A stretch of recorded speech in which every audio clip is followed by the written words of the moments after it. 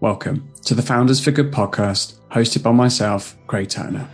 Join me as I speak to the most inspirational founders of for good startups, the people that are leading the way when it comes to solving the world's most pressing issues. I explore their journey as founders and their best kept secrets on how to grow a for good startup and how to hire top people. My hope is that this will inspire you to be part of the solution and do your bit in making the world a better place. Thanks for tuning in to the Founders for Good podcast. Martin Holden-White is the founder and CEO of Grubby. As it's the start of 2023 and the beginning of Veganuary, I couldn't think of a better guest to kick off the year. Martin founded Grubby with the mission to make plant-based cooking more convenient and accessible without costing the earth. Having a love for food and cooking from an early age, Martin was obsessed with the idea of creating healthy, delicious meal kits that make it super easy for people to cook and enjoy plant-based meals at home. Martin also cares deeply about running a responsible and sustainable business that does everything it can to put the planet first. Grubby uses local produce, 100% recyclable packaging, bite deliveries where possible, and even tell their customers the carbon footprint of each meal and compare it to the meat-based versions of that meal.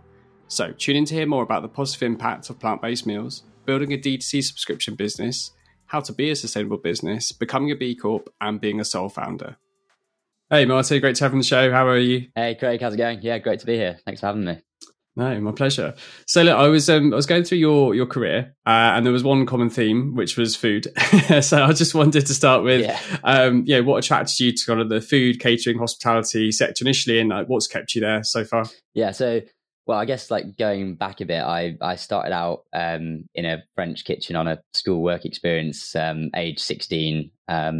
Not really sure why I chose it. I suppose I just enjoyed cooking and whatnot at home, and kind of decided to do that for like a week, and then started working part-time at this restaurant. Really just like loved the whole kind of atmosphere of the kitchen and being part of a crew and a team, and just cooking nice food basically. And I was just amazed at what they were producing there, and ended up just sort of getting into food and hospitality ever since. I've never really worked in any other environment. I went to university, studied food and hospitality and business. I sort of worked in events. I worked on a cruise ship, and then got into contract catering. So it was like staff restaurants within offices.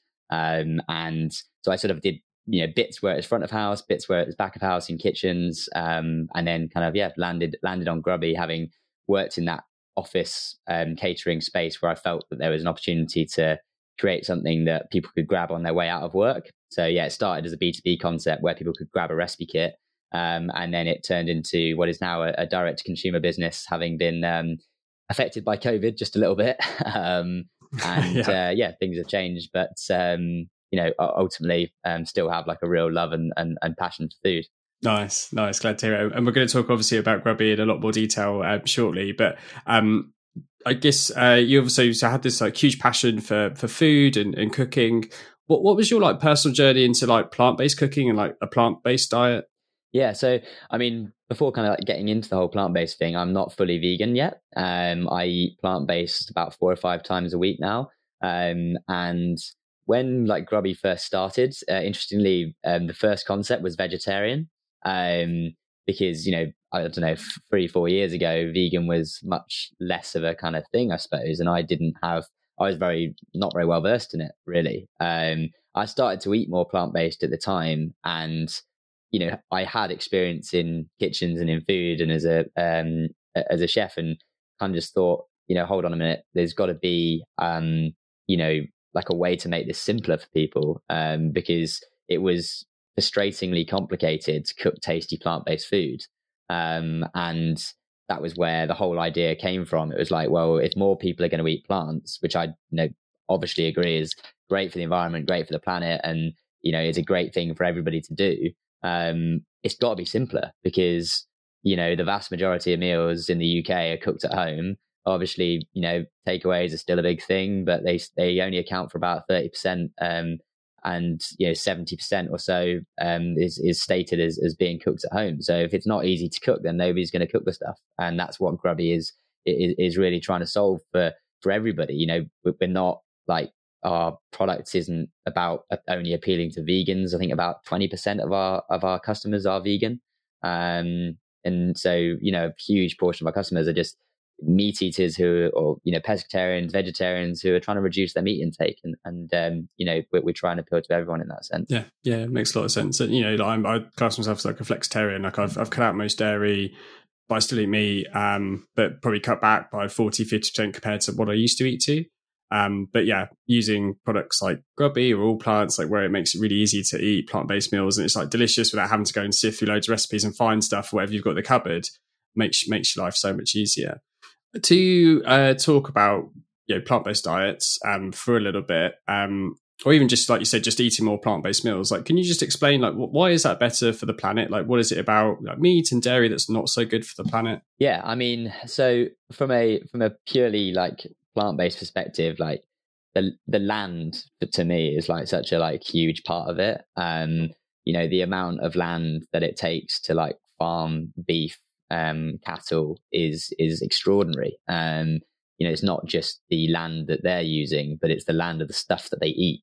To just put it really, really simply, is vast. Like, it takes like so many hectares of land to produce one animal, whereas obviously to grow veg is much more efficient in terms of land use, and in terms of water use, and obviously there's the environmental side of things, but also from a health perspective, there's so many studies out there which are guiding us towards having like a more heavily like plant-based diet, and there's like a stat that we've sort of quoted several times in things that we put into literature and whatnot, which is that if every household in the UK changed just one meat-based meal to a plant-based meal, it would be the equivalent of taking 16 million cars off the road for a year in the UK, which would save 50 million tons of CO2. And if that happened, we'd pretty much hit our COP26 target already, like just from that one change. And it always amazed me that like in that whole, all of these climate summits that, feel like we've been going back and forth with over the last few years, that some people are very frustrated with the outcomes of them, that it is unbelievable how little plant-based played a part in that, and how little government will hang their hat on anything to do with plant-based. Like Rishi Sunak, without getting too political with it all, but in one of his debates, he was asked, about the whole like vegan thing. He was, oh yeah, my children sort of tell me to eat a bit more plant-based, and we should probably do a little bit. But it's just like they're so kind of, it feels like they're just not educated on that whole area, and it is so new that it just gets very little sort of political attention, I'd say.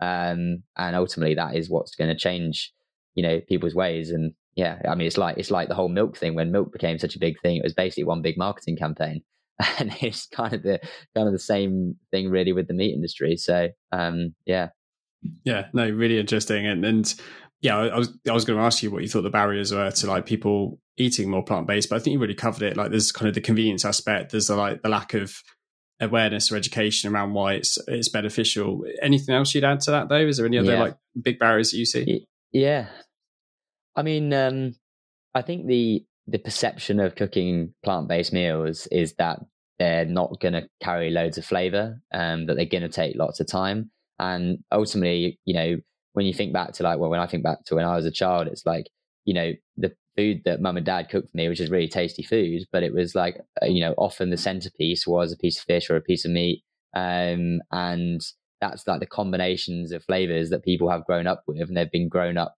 cooking. And that's when you're learning the most, when you're really, really young, is watching your mum or your dad in the kitchen, and seeing what they're doing. And ultimately, like, putting together what seem to be complex plant-based meals isn't something people have seen.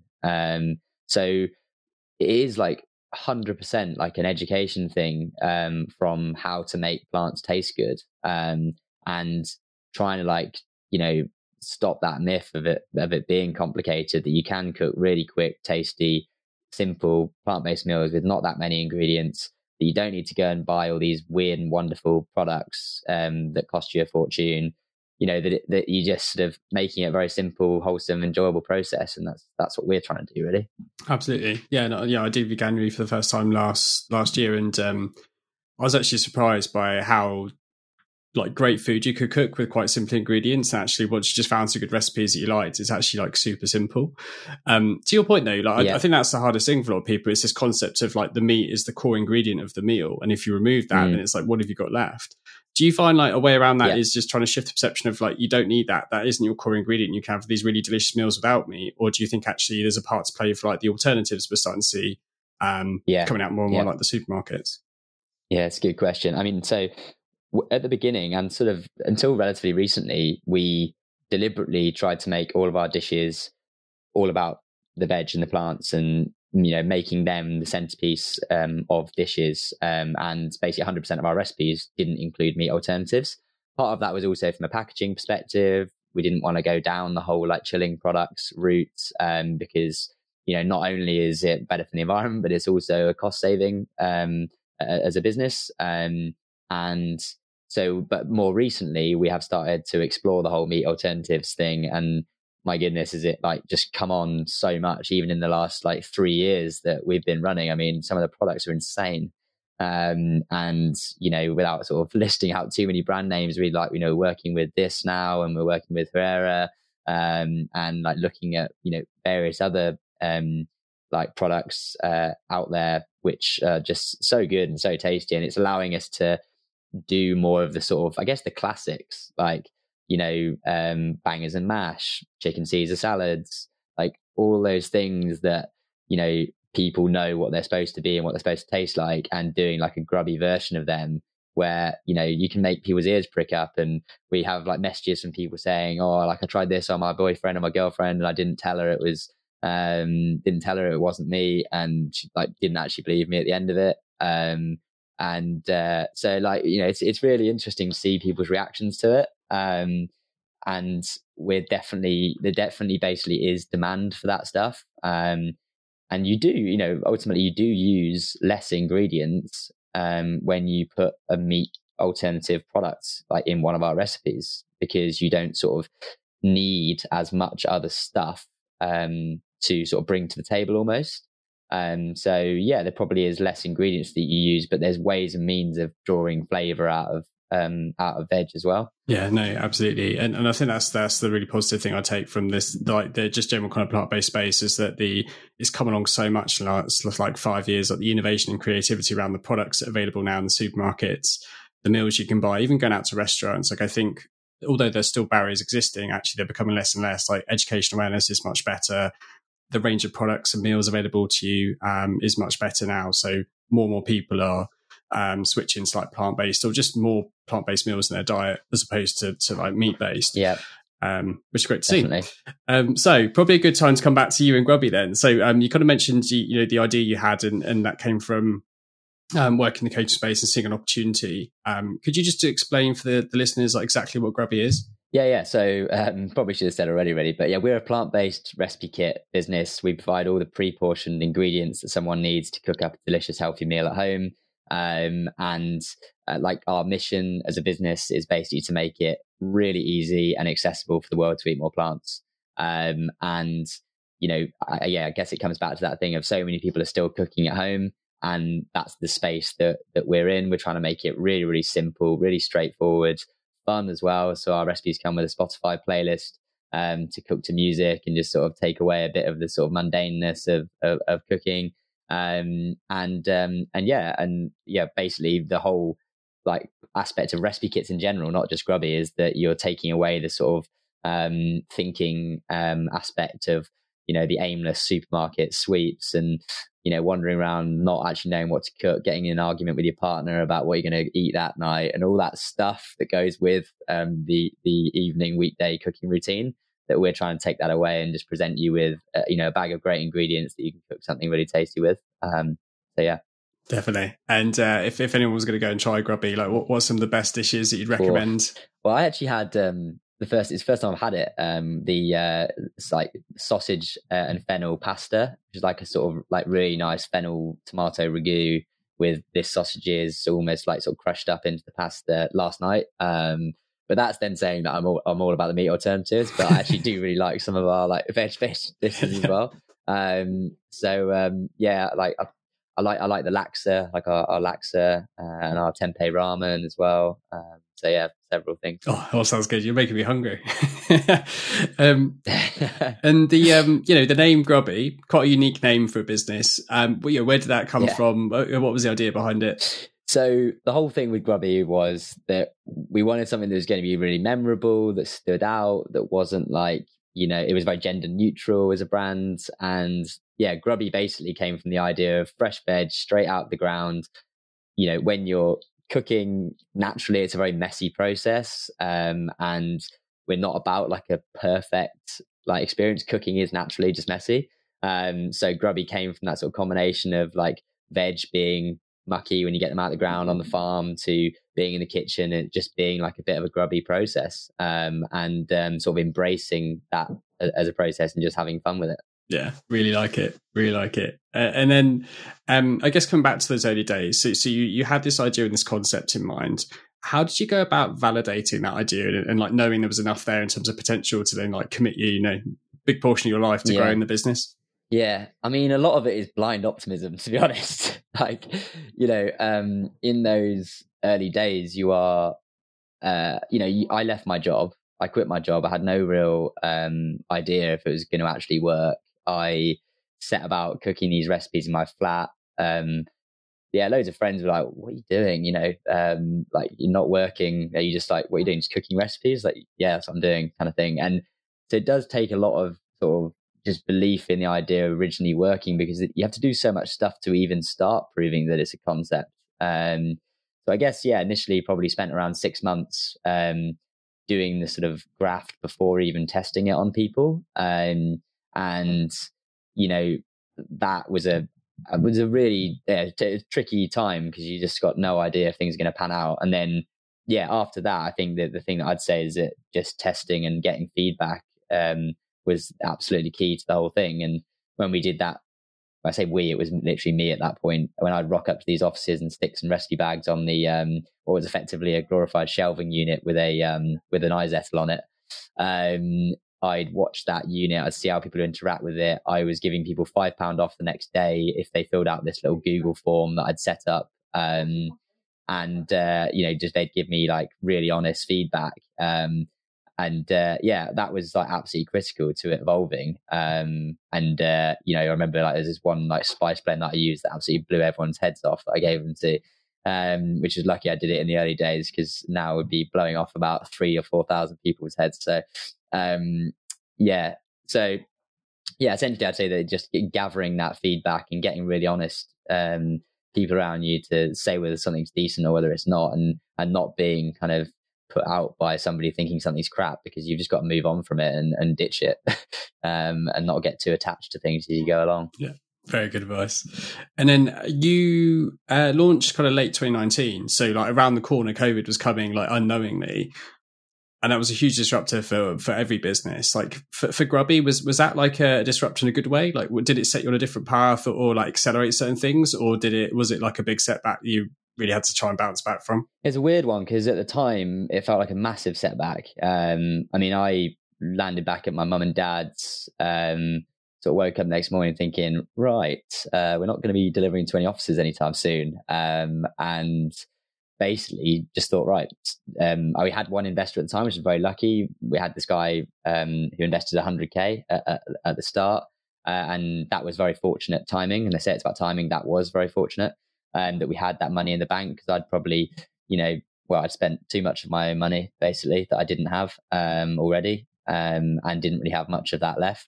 In terms of COVID came along. I started bodging together a website with a friend who was actually supposed to be going traveling for a year.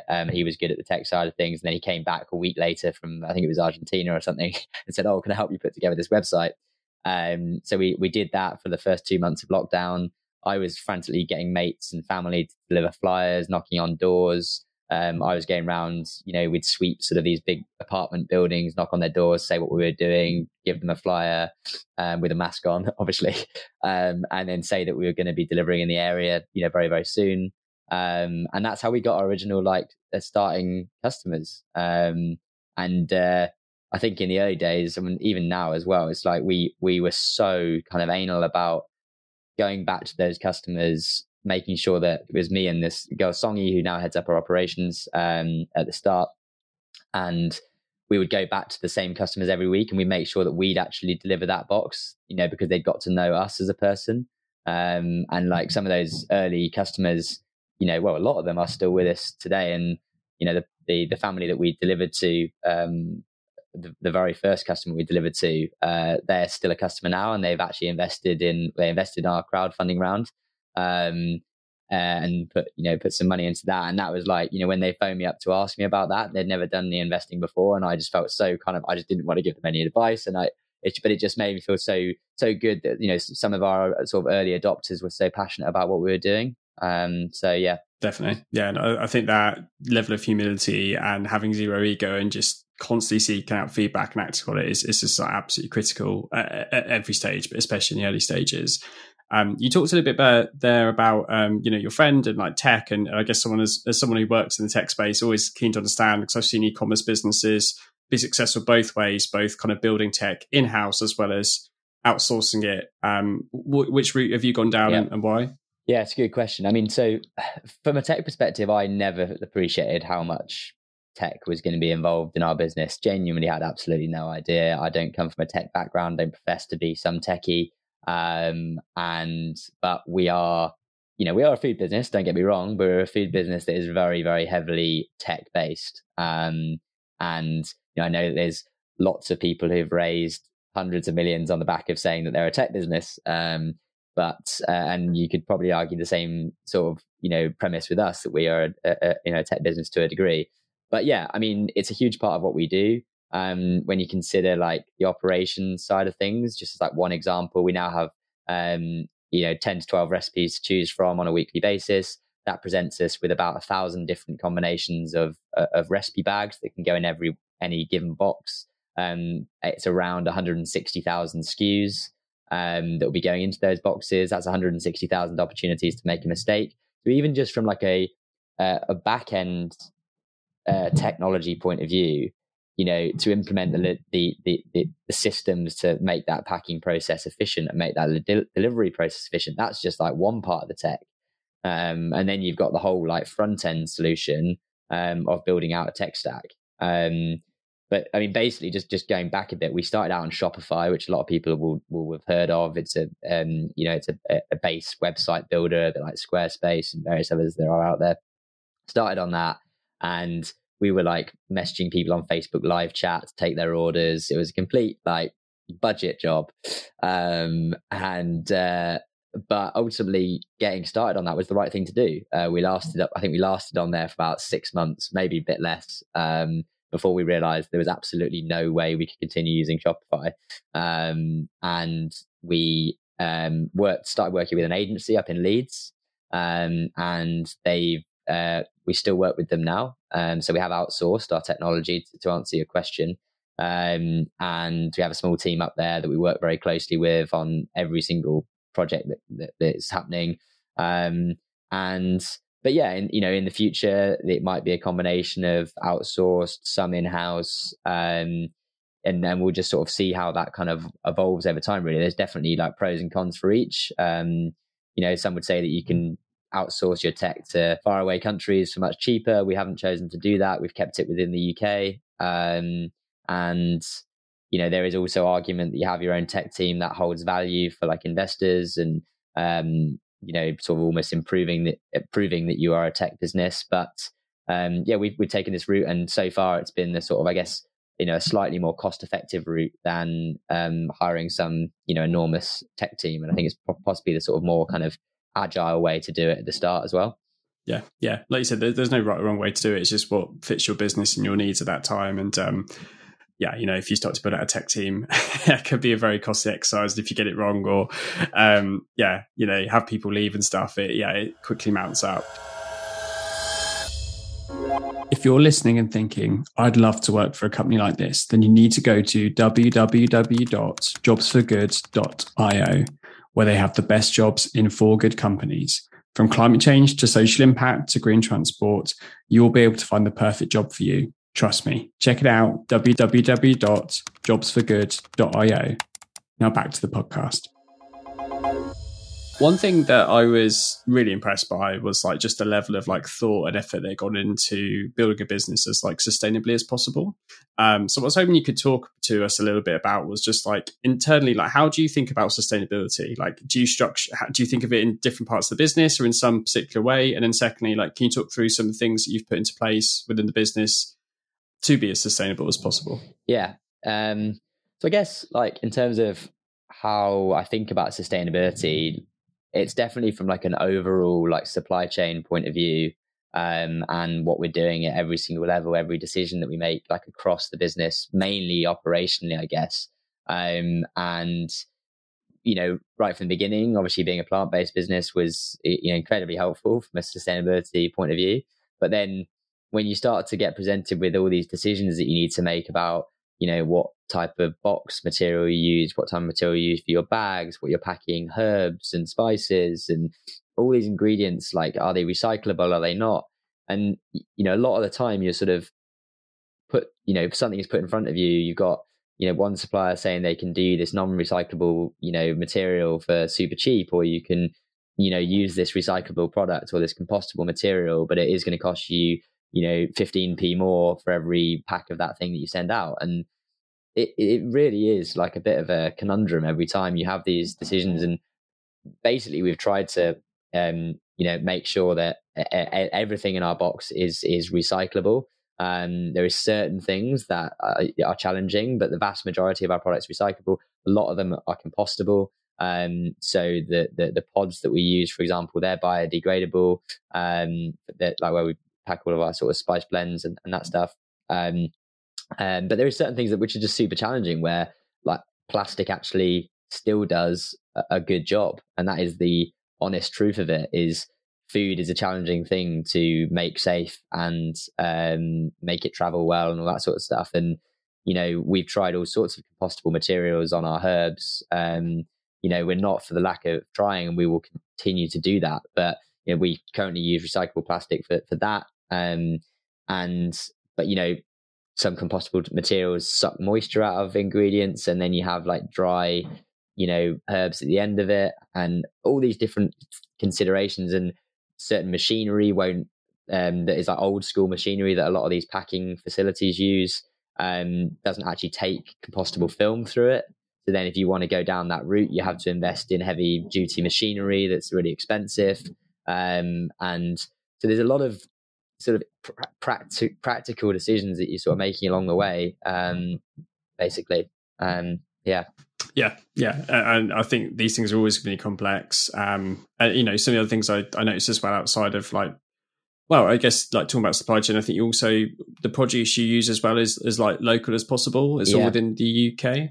Yeah. So from a produce point of view, we use a business called What's Farm. Not everything is sourced in the UK. We try and get as much as we can within the UK. Obviously, there's some things that naturally the off season, or avocados. Unfortunately, we don't grow them here just yet.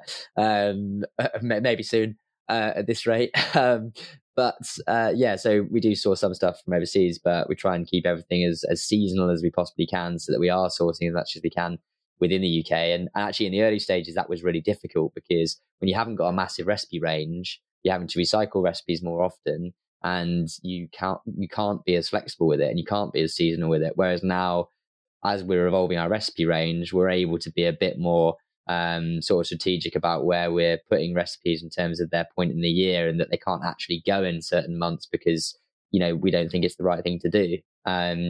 But just from a sustainability point of view, we felt it was really important that customers had the opportunity to actually see, and for it to be really transparent to them. So we worked for a long time to get this impact tracker live. So effectively, in customers' accounts, they can track the carbon footprint of every Grubby meal that they've had. And we work with a business called My Emissions, who allowed us to track all the carbon impact of our recipes and then compare them to the closest meat equivalent.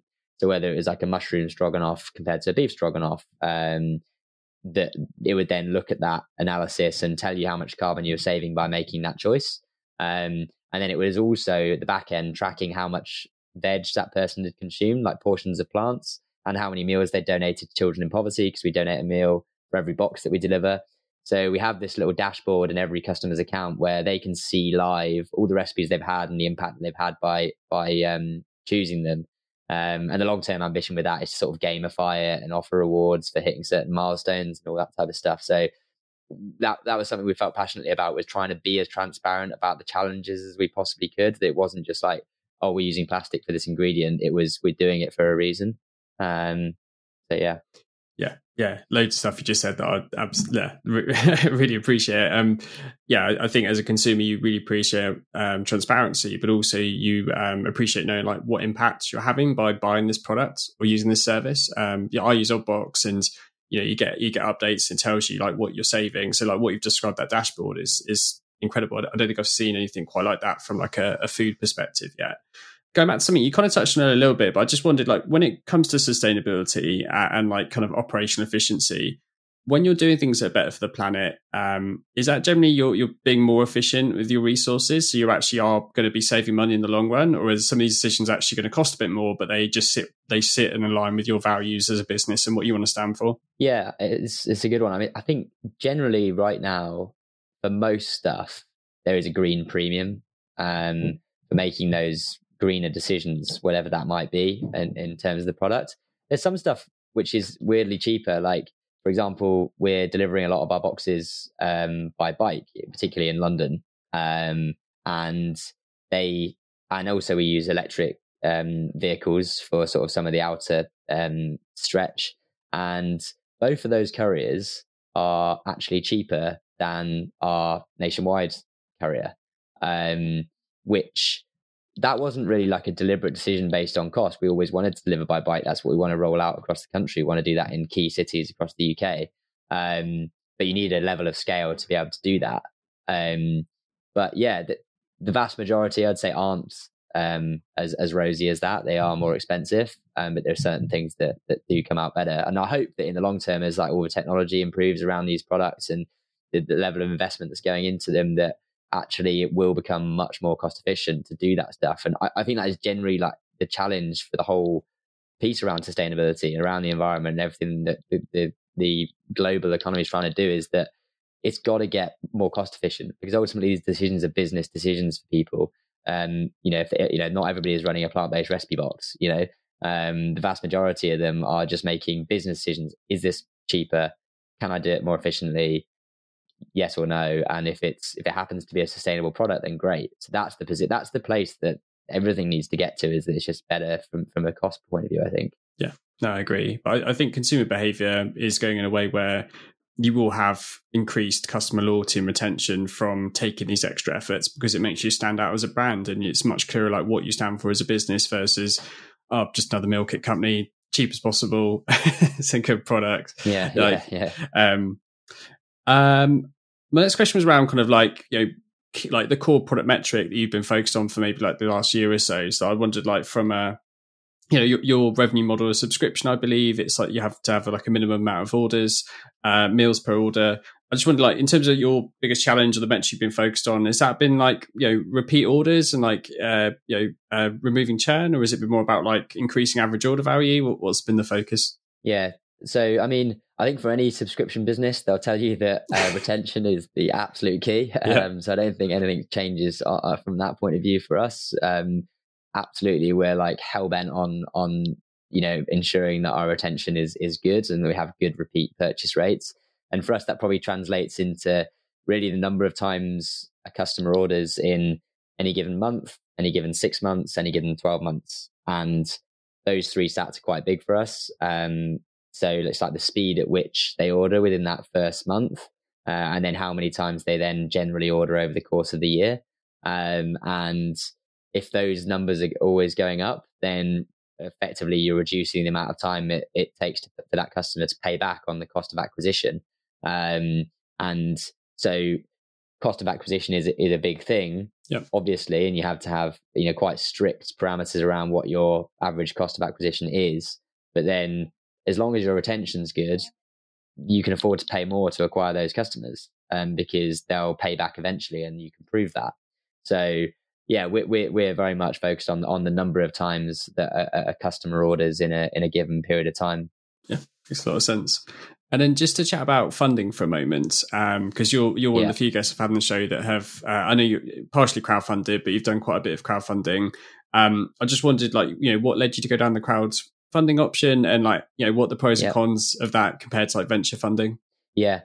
So I guess crowdfunding came about relatively early on. We started out with angel investment. We had one angel investor that took a pretty decent chunk and have absolutely no regrets over that whatsoever. He's been an amazing mentor and guide for me throughout the entire process. And I think getting that first angel investor right is just so critical to how the business evolves, and not just taking anyone's money, because you've got to be able to get along with that person for like a long time.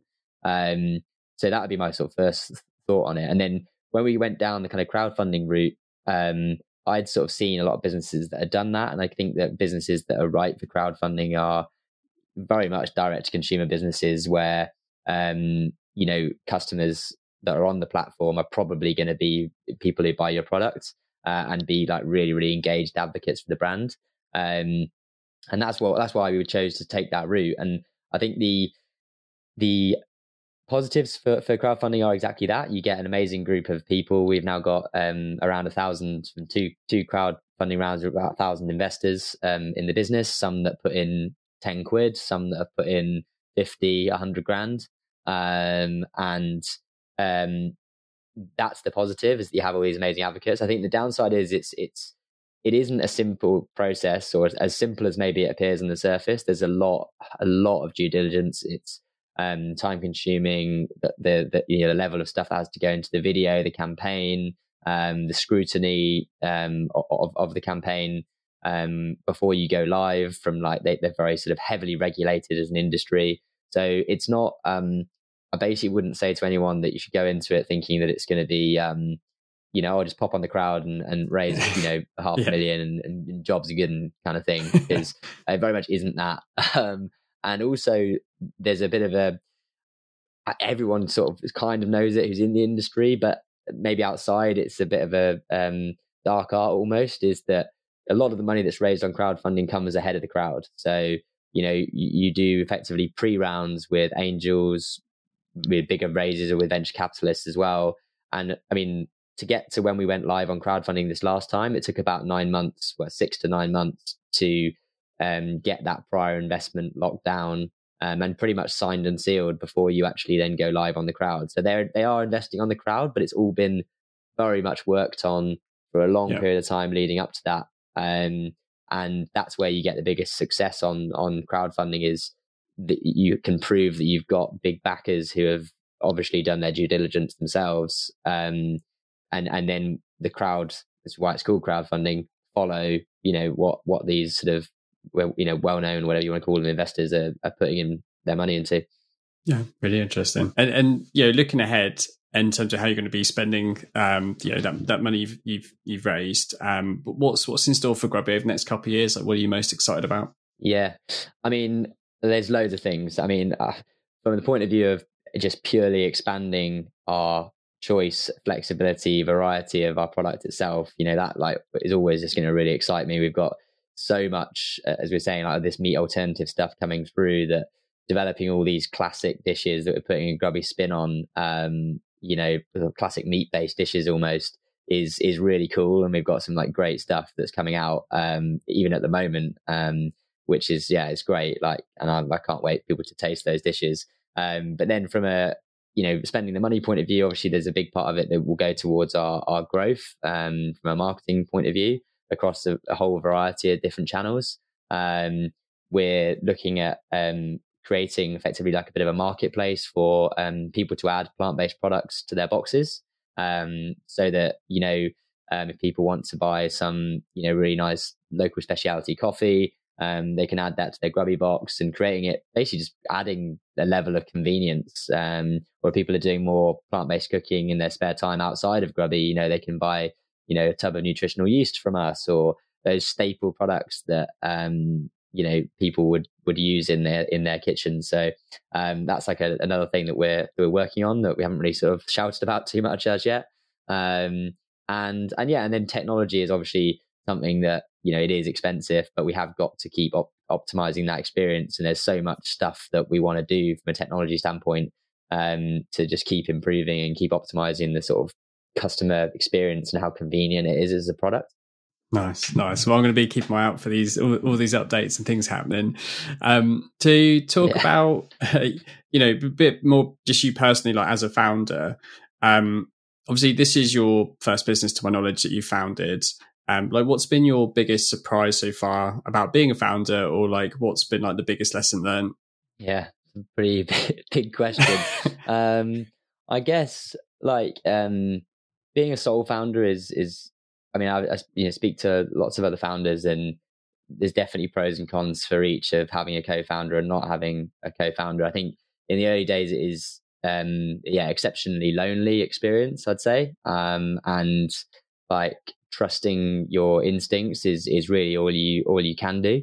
And obviously, things get easier as you have like a team around you. But I think the learning experiences that you go through is a lot about your role is constantly changing. Like you go from like at the beginning where I'd be knocking on doors, delivering flyers, packing spice blends with teaspoons, getting to the packing unit and at 5 a.m. and stuffing spinach into bags, and then you suddenly go from that to speaking to somebody who's considering giving you £1 million, and you're trying to put together, some complex data room of information, to satisfy their needs from a financial point of view. The team will tell you I'm literally no whiz on Excel, that's for sure. And that was like, there's all these different areas that you struggle in as an individual, and you're sort of like hacking your way through at the start. And I think that's the, but sometimes basically it's that like level of uncertainty of going through these different phases and then being like, what is my role right now? Like, where do I fit into this jigsaw? And I think that is definitely, something that is always changing. And maybe that was like a little bit of a surprise, is that your role is changing all the time, and there's a lot of uncertainty about what's going to happen to, everything around you and the team around you, and how you're trying to hire to basically plug the gaps in all the areas of your expertise that you're basically crap at, and you need people to be able to support you in that. And that's how a team evolves, I guess. Yeah. And I think, certain people thrive in that situation where you're dealing with so many different things on a daily basis, context switching all the time. Like you said, you can't be good at all. So then it's like identifying your weaknesses, plugging those gaps. Talk about your strengths though. Like the question I sometimes ask is like, what do you think is your like founder superpower? Like what's something about you that's quite unique that really makes you great in your role as a founder? Tricky one. I guess like I enjoy, a lot of people say it, but I do enjoy working with people and like creating like relationships that, are meaningful. And I think, we are quite a subcontractor heavy business. We're like quite a small internal team. We've kept things quite lean in that sense. And I think maybe one of my strengths has been developing really good partnerships with all these different subcontractors, whether that be, setting up our delivery, our technology subcontractors, our marketing subcontractors, our everything that's like gone into the packing process and everything around that. I'd say maybe that's been quite a big part of what I've done, and sort of naturally maybe lent into, because there's a lot of, building up relationships that kind of goes into that as well. Yeah, definitely. I mean, it's tricky, isn't it? Because you have to incentivize them in the right way, but obviously you can't just pay everyone loads of money. So it's kind of like getting that balance right of like. No, exactly. So yeah, I'll give you that. That's a pretty good superpower. And then, the life of a founder, like you said, is tricky, dealing with lots of different things. You're not going to be good at them all. It's super stressful at times. Like, how do you personally like manage your own mental health and well-being? Like, what works well for you?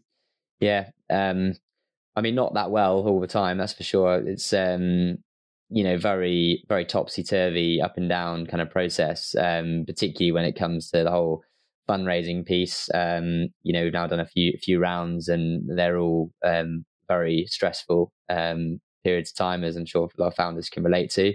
And I wouldn't say I'm, by any means sort of world expert in sort of decompartmentalizing, time between business and personal life. In fact, I'd say I'm probably quite bad at it. But I think from, just from mental health and wellbeing point of view, I heavily rely on exercise.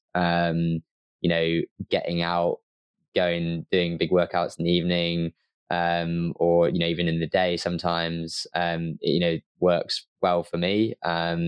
And trying, definitely more recently, I've been very conscious of actually having my weekends, because I think I used to find myself, especially like, let's guess in the early days, still early days, but in the first year or so, just constantly working. And Saturday I'd go to a cafe and I'd sit in the cafe all day and I'd just work all day, and then I'd do the same thing on Sunday, and then by the time I got to Monday I'd just worked 7 days, and you become like useless, you become very unproductive.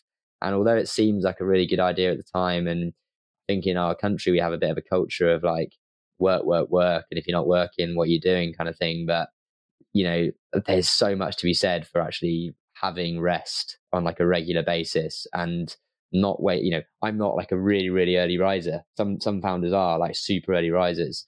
And so I think, getting sleep, getting rest ultimately makes you more productive and alert when you actually get to work. So that's probably how I, deal with it, I guess.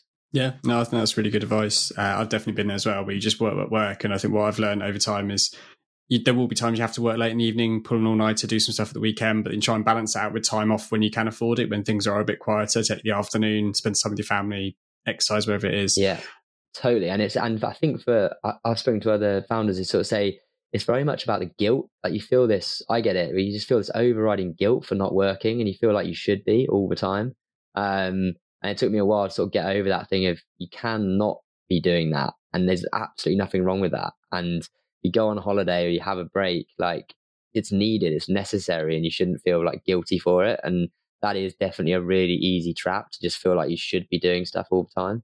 Absolutely. I still fight that emotion now, but I have to remind myself, I'm like, well, think about all those times you've worked weekends, missed out on, bar time, bedtime with the kids and stuff because you've had to work. It's all fair, it evens out. Final kind of part of the pod is just chatting a bit about kind of building a tech for good business. And we already went into quite a bit of detail earlier about kind of how you've got about building a very business as sustainably as possible and constantly working on that. So my question is actually, like, if someone was listening who's about to start up their own like D2C business, or they're in the early stages of doing so, what's some like good advice in the early stages of if they want to be as sustainable, responsible as possible? Like, what are some good initial steps to take? I think that one of the challenges, and it's probably not necessarily down the advice route, but one of the challenges at the beginning is, you are small by the virtue of the fact you've just started, and trying to do, order products, particularly in the food industry, hitting minimum order quantities, all that stuff is challenging, and you just have to go into these things with the right intentions, and and understand that there might be like larger costs for doing things certain ways, but as long as I think the main thing is setting yourself like a kind of like guiding set of principles that you abide by, and that some things that you just won't do, and regardless of what the implications are. But yeah, I think that's the thing is we have quite we've become quite sort of strict on the whole like strategic pillars that we have. Like we have pillars heading into 2022 that we've filled out with all the different initiatives that we plan to do within those pillars. And I think the same thing kind of like applies to sustainability. But then the only other thing I'd sort of say is, things like B Corp, which obviously we've gone down the B Corp route, is not feeling like you have to do that stuff too early, because as long as you're doing things in what you feel is the right way, then you can always tweak things as you go. And there's a lot of these kind of processes, certifications, things that people feel they need to become carbon neutral straight away and all that stuff. It's like they take time, and that is time away from the business at the beginning. And I think I got quite obsessed with trying to get all these things done right at the start, when actually it just wasn't the right thing to be doing. Went down rabbit holes with some of these things, and you realize you just need to crack on and actually run the business and worry about getting those certifications and things later on. That's probably be my advice at the start. Yeah, sounds good. And the way I look at it is, like, in the early days, the best thing you can do is just be really clear on like your values and your mission, like know the direction you're heading towards, and know like the values to me like your moral compass. So they allow you to help you with those decisions on like, where do we compromise? We don't compromise on that. And that will help you make decisions around sustainability if that is part of like what you want to be core to your business. You mentioned B Corp. Definitely. Congratulations on getting the B Corp certification. I know that's not easy. I think I looked at it once. It was like 200-300 questions just to do the initial questionnaire.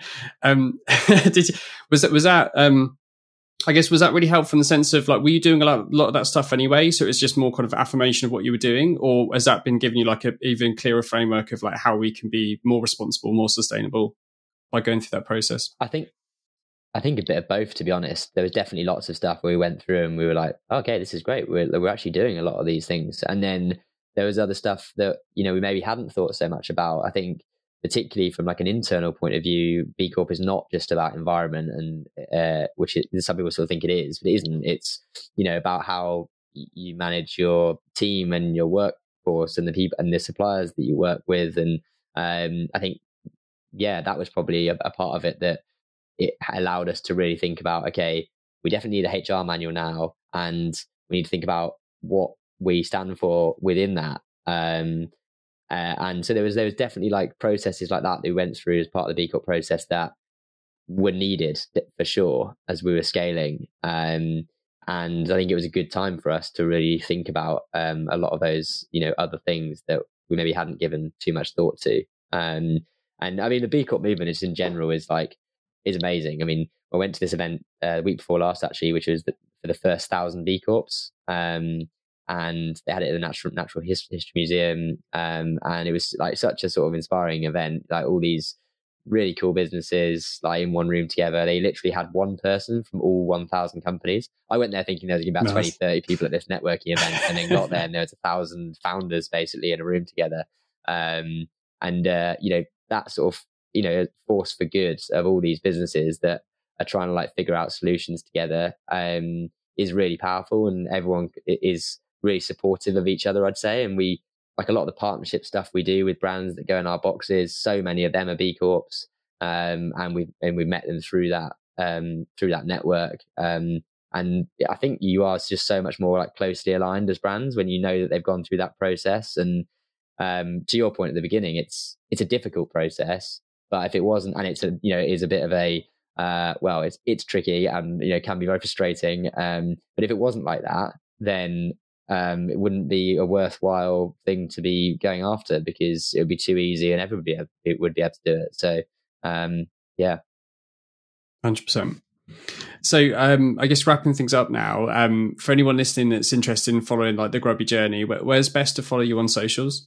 So at Grubby Meal Kits is our Instagram handle. And then grubby.co.uk is our website. Yeah, you can order for the following week. I hope, you know, people will get on the bandwagon with Veganuary this year. And, you know, well, I think this is going to be going out in January. And so hopefully we'll be in the midst of it when that's all happening. And it looks like a super busy time for us. So yeah, love for people to try our product for sure.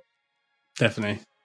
Well, look, Martin, it's been an absolute pleasure. Like, really enjoyed the conversation. Thanks for coming on, and look forward to following your journey. Thanks, Greg. Appreciate it.